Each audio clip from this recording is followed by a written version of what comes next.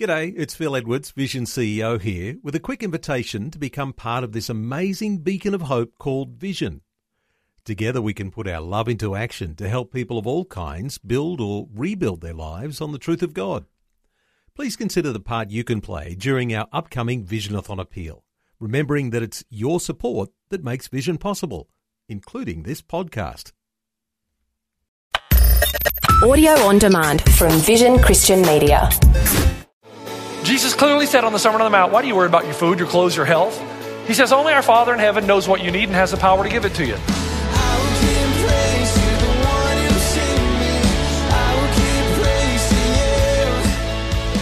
Hello and welcome to Today with Jeff Vines.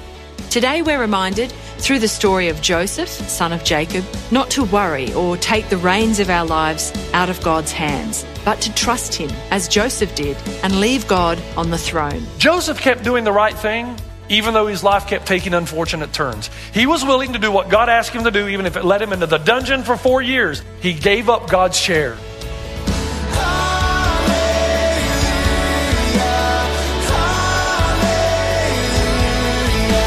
This is Today with Jeff Vines. We're continuing the whole Bible series called The Story. Let me help you get very simplistic with this so we make sure we're on the same page, and I'll move on. You go to Denny's. Okay, there's your first moral violation right there.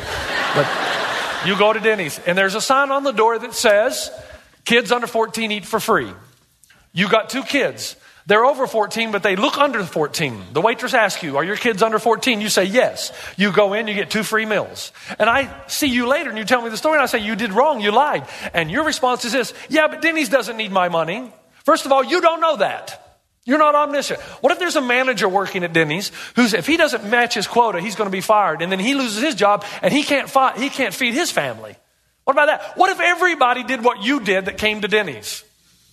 You're not smart enough. You're not omniscient. You can't know what possibly is happening all around you in every situation. That's why God says, here's the rule, follow it, obey me, even if it costs you. I know what I'm doing, and I know every side road and side issue that you don't. That's exactly the way Joseph lives his life. And the serpent still whispers into everybody's ear when it comes to stealing, killing, coveting, whatever. Did God really say that? Is that what he really meant? The other way that you get on God's throne that Joseph never did is you take your inordinate worry. Jesus clearly said on the Sermon on the Mount, why do you worry about your food, your clothes, your health? He says, only our Father in heaven knows what you need and has the power to give it to you. Let me tell you why we sit around worrying. Let me tell you why you're a chronic worrier. Excessive worry comes when you think you're absolutely certain what has to happen and you're afraid that God will not get it right. You're here and you want to get there, but you think you only know one way to get there, one path to get there, and if you get off that path at all, you think God's not doing his job, so you got to take back the reins. You're not God. Joseph kept doing the right thing, even though his life kept taking unfortunate turns. He was willing to do what God asked him to do, even if it led him into the dungeon for 4 years, even if the path included being falsely accused, even if his own brothers abandoned him. He gave up God's share. He never took his seat in God's chair and realized that only God knows what happens to happen today, what has to happen tomorrow, and in the future for my life to turn out the way it ought to turn out. He let God be God, and by doing that, no worry, no stress, just peace and confidence. Let me ask you one more question. Why are you a chronic worrier? How about this? Why are you a chronic complainer? You know why we're chronic complainers? Because you think you're omniscient. You think you know how your life should be going better than God does. And so you just complain because it's not working out exactly the way you think it should. You're getting in God's chair. Stay off God's throne. Joseph did that. And because he did that, he did what was right. No matter what happened, he kept trusting God and knew at the right time and the right place God would lift him up. Most of us live lives of chronic frustration because we won't let go of the reins. And every time something happens in your life, you think God's abandoned you, when in reality, he knows exactly what he's doing. Not only that, stay with me now. Joseph takes God's view. He not only stays out of God's chair, he takes God's view. In verse 20 now, you intended to harm me, but God intended it for good to accomplish what is now being done, the saving of many lives. Now stay with me. Shorter sermon today. Stay with me. Philip Yancey is one of my favorite authors. Okay, brilliant mind. He loves to climb mountains, lives in Colorado. And he says this in his book, Rumors from Another World. I believe that's the title. He says, climbing mountains presents a constantly shifting point of view. Climbing mountains presents a constantly shifting point of view. I go out behind my house and I face a wall of granite thousands of feet high, he says, daunting and overwhelming. But as I got closer to the wall of granite, I see a thin path that goes around the mountain and the seams. And what I previously thought was insurmountable, now I can see that I can actually climb by zigging and zagging. And every time I zig and zag and go around the mountain as I make my way to the summit, the view totally changes. First, I see aspen trees, and they're marking my journey each step of the way. But then I get to the other side of the granite rock, and I see that the aspen trees actually circle an alpine lake. So my view is even wider. And I climb higher, and I realize that as I see a lake and a forest, they're nestled in a valley below that is dotted with lakes and meadows and groves of trees. More beautiful still. But then I go higher, even higher, and I see that the entire valley is cut into the side of the mountain and that streams of water are spilling into its lakes, tumbling several thousand feet to feed a river that runs through a canyon that's just 20 miles from my home. And then he finishes by saying, only when I reach the summit does the entire landscape fit together. Until then, any conclusions I might draw would prove mistaken. You hear what he's saying about your life? He's saying you have no idea the twists and turns of your life. You have no idea if they're appropriate or not appropriate until you get to the summit and you look back and you say, oh, now I know why I had to come that way, because that is the way that leads me here. That's what Joseph did so well. He said, you intended to harm me, but God intended it for good. You know what he's saying? He's saying, I'm not smart enough to know what God is doing in my life all the time. Think about it. Most people live with these two options. They pit the valley and the mountain against themselves. In their mind, here's their theology. My life is good, therefore God is good. My life is bad, therefore God is bad, or he's abandoned me. That's how most of us live. My life is good, therefore God is good. My life is bad, therefore God is bad, or he's abandoned me. Joseph doesn't take that view at all. To him, there's another view. And that view is this, that life is bad. And sometimes people will betray you. Sometimes you'll be sold out by people that you're close to. Sometimes your life will go south rather than north. Sometimes things will not work out the way you hope they would. And sometimes this world will make a couple of attempts to kill you. But God is still good. And he's good because he will take all of that winding road and get you to the place that he wants you, that you want to be. But you've got to trust that he knows what he's doing and admit your lack of omniscience. Joseph says it can be both. And one day that we'll all reach the summit. Hey, this theology about my life is good, therefore God is good, really? Baptism of Jesus. Recorded in all four Gospels. God comes down, this is my beloved Son in whom I'm well pleased. So, okay, Jesus has done something good. God says, I'm pleased. What is the next thing that happens in Jesus' life? He's escorted into the wilderness for 40 days and nights. And the devil comes after him. I don't think it's any mistake that those two stories are placed side by side. The Bible understands evil and how complex it is. But it tries to say to every single one of us, you don't know everything. Everything that happens in your life, God is winding you around the journey of your life to get you to the summit. In fact, listen to this. You may have the same goal for your life that God has for you, but seldom will the path to get there be the same. You might have the same goal. Seldom will it be the same. Somebody has said, our face shows grief but not despair. Our head, though bowed, has faith to spare. And even now we could suppose our thorns will somehow yield a rose. Our life with him is full of signs that God writes straight with crooked lines. Dark clouds can hide the rising sun and all seem lost. when all is won. You know, the best part of this story of Joseph is you cannot muck up your life. What do you mean? Oh, you can make some mistakes, yeah. And you'll suffer the ramifications. You can sin against God, yes, and you will suffer the results. The Bible does say, don't be fooled. God is not mocked. A man reaps what he sows. Yeah. But at any point in time that you say to God, I want to back on the path to reach the summit, God takes all those mistakes you've made and redeems them. And actually ends up using them to accomplish ultimately His good in your life. That is amazing. No other story in ancient civilization offers you that. You mess up at any point in life when you say, I'm back on the path. God says, okay, I'm going to redeem, I'm going to restore. And I'm going to take all that was meant for evil by you, your friends, or anybody else, and I'm going to use it for my purposes. If you'll just trust me that I'll get you to the top.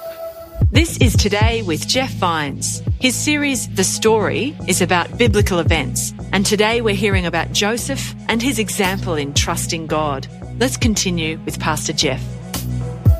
This is the end. He stayed off God's throne. He took God's view, and finally, he reflected God's love. He says to his brothers, don't be afraid, brothers. I will provide for you and your children. And he reassured them and spoke kindly to them. How do you do that? Now, this is the end, and I need you to really focus. This is the end. It's not the fake end. It's the real end. How can Joseph do that? His brothers, they betrayed him, man. They sold him out. They just soon he'd be dead. I mean, and he forgives them. How can he do that? How can he show them the love of God and say, don't be afraid. I'm not only going to forgive you, but I'm going to provide for you so that you live, and I'm going to provide for your children. How can you do that? Because Joseph knew something. Joseph knew that whatever they had done to him, he had done worse to somebody else. You want to take the person who's wounded you and smack them around the woodshed? Who's going to smack you? I mean, whatever they did to you, you've done worse to God, I guarantee it. So unless you're willing for God to smack you around, you better be careful about smacking somebody else around. When you think about it, folks, you've got to let it go. It's like Lord of the Rings. You remember there's this powerful ring. And the ring of power is what it will take to defeat the Dark Lord. And even though it's in the interest of justice, the problem is, if you take the ring of power, you're not strong enough to deal appropriately with its power, so it ends up poisoning you. So you might defeat the Dark Lord, but in defeating him, you lose because you become the Dark Lord. And the only thing to do in Lord of the Rings is to take the ring of power and do what? Throw it into the fire. What a great metaphor for forgiveness. Somebody offends you, what do? You want to exact revenge. I know what I've seen the Schwarzenegger movies. I'll be back. I know what you want to do. You want to go and exact. And there's a part of you that, you know what? You can do that. The Bible says, vengeance is mine, saith the Lord. What does that mean? Get off my chair, God says. Get out of my chair. That's my job, not yours. You forgive and go straight and go forward because I'll use it all to redeem you. But you got to forgive. If you don't forgive and you start exacting a plan of revenge, the poison they brought into your life now becomes your life. And you become the poison one. And you become the Dark Lord. And the cancer starts to grow in you. And you become the very thing that you detested. And I meet people out here in the parking lot every weekend. And they tell me their life story. And I'm okay with that. But my answer is always the same. Get up, get over it, get going. That's the only thing I can tell you. I mean, I'm sorry that it happened to you. I am, and I can't possibly understand. But I can tell you this. You only got one choice in this. Get up, get over it, get going. That's what God tells. God tells you that because he loves you. You got to get rid of it, man. Otherwise, it's going to poison you, and nobody's going to like you. It's why I say that God created your anatomy the way that he did. Your nose on the front of your face, your eyes on the front of your face, your ears point forward, your feet more, your knees. There's only one part of your anatomy that's on the other side. And that just proves that some things are meant to be left behind. And that's you, and that's me. You got to forgive. You've got to forgive. Now, for Joseph, he knew that it takes enormous humility and enormous confidence to love your enemies. Humility in the fact that you know they've not done anything to you that you haven't done to somebody else or to God. Confidence that even so, whatever they did to you, God will use that. Redeem it and use that to shape and form you to get you from here to there, the destination that both you and God want you to arrive at. And so what happens? Let's end this together now. Had all this not happened, Joseph would have never been able to save the Israelites. Everything that happened in his life, God took it. Mistakes he made, mistakes others made, his life going south, God uses it. Now let's think about how uncanny this is. The Israelites would have been extinct by the famine had God not used Joseph. But Joseph was rejected by his own. He was sold for monetary gain. His robe was covered in blood. His father wept and turned his face away. He does good and yet he suffers for it. He sees the predicament as the will of God, and through one man an entire people are saved. Does that remind you of anybody else? Jesus is rejected by his own. He is sold for monetary gain by Judas. His robe will be covered in blood. His father weeps and turns his face away. He does good and yet he suffers for it. He sees it as the will of God, not my will but yours be done. And through one man an entire people are saved, all who call on the name of the Lord. You cannot go through the Bible in any narrative without seeing underneath the story of redemption. Okay, here's how I want to end. This is the real end. Kevin Durant. All right. This past week, MVP. Now, I don't even like the Oklahoma team, especially because Dane does like them. But I respect Kevin Durant. I know enough about basketball to know this guy has ice in his veins. Man, when the game gets tough, he gets tougher. He's amazing. In my opinion, he is the best basketball player right now. All around, he is the best. Doesn't matter what I think, though. I'm just telling you from my opinion, he's the best. He's MVP. He received his award this past week, and he gave what I think is one of the best speeches I've ever heard by a young man. He thanked everybody that he could think. I mean, his grandfather, his brothers, his dog, everybody got gratitude. And the word on the street is, and I don't know, and I don't want to judge Kevin at all. I don't know enough about him. The word on the street is he's a Christ follower. But the media, you never know. But the word on the street is he's a strong follower of Christ. Let's give him the benefit of the doubt. In his speech, he thanked everybody, and then he looked at his mom. And he said, "Mom, I don't think you know what you did." And he began to weep. "You had my brother when you were 18 years old, and then I came along. The odds were heavily stacked against us, a single parent with 2 boys, by the time you were 21 years old. Everybody told us we were not supposed to be here. We moved from apartment to apartment by ourselves. And Mom, one of the best memories I have is when we moved into our first apartment. We all sat in the living room with no furniture, and we hugged each other because we thought we had arrived. Mom, when something good happens, I always like to look back and ask the question, what brought us here? Mom, you woke me up in the middle of the night in the summer times, making me run up that hill, making me do push-ups, screaming at me from the sidelines during my games when I was 8 or 9 years old. We weren't supposed to be here, Mom. You made us believe. You kept us off the street. You put clothes on our back and food on our table. When you did not eat, you made sure we ate. You went to sleep hungry. You sacrificed us for us." And lowering his glasses, he looked at his mom and said, "Mom, you're the real MVP." And there was a standing ovation. Here's what I've learned in my life. The harder life is for you, the more greatness you tend to achieve.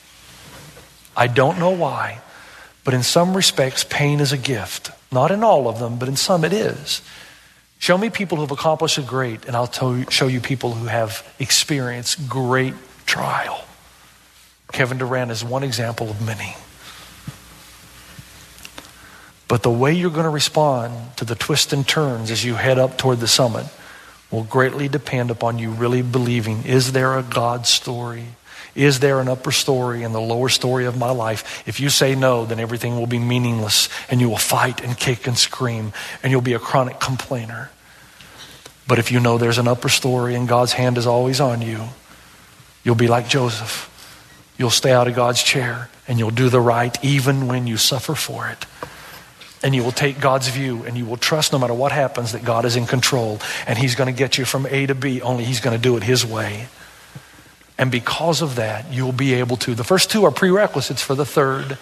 you'll be able to give grace and mercy to others because you'll know God has given grace and mercy to you. Amen. Amen. Father, I thank you so much for the power of a narrative. I thank you so much for the story of Joseph. I praise you right now for the moms in this room. The moms, if it wasn't for their sacrifice and their love for us, so many of us would never, ever have come to the place that we are right now. That you used moms. They were part of that road that we traveled to shape and mold us, to give us a view of God, a hope and a future for eternity. I thank you for them. But Father, I thank you that you never let us go, that you're always with us. No matter where we go in life, no matter how bad life gets, our hope is in you. And we know that you are able to redeem even the worst of our mistakes and even the worst of what the world's tried to do to us, beating us up. You're able to take it all, redeem it, restore it, and use it for your good. Give us faith, oh God. Give us a trust that is without borders. No matter where you lead, we follow in Jesus' name. Amen.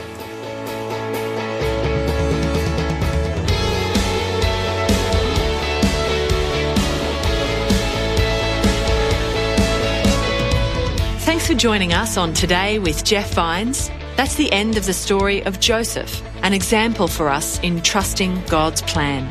To hear more messages in Pastor Jeff's series called The Story, or for more information, please visit vision.org.au and search for Jeff Vines.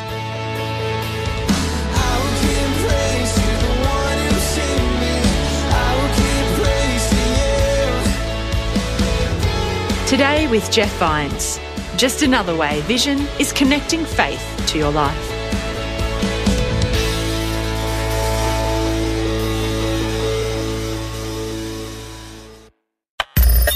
Thanks for taking time to listen to this audio on demand from Vision Christian Media.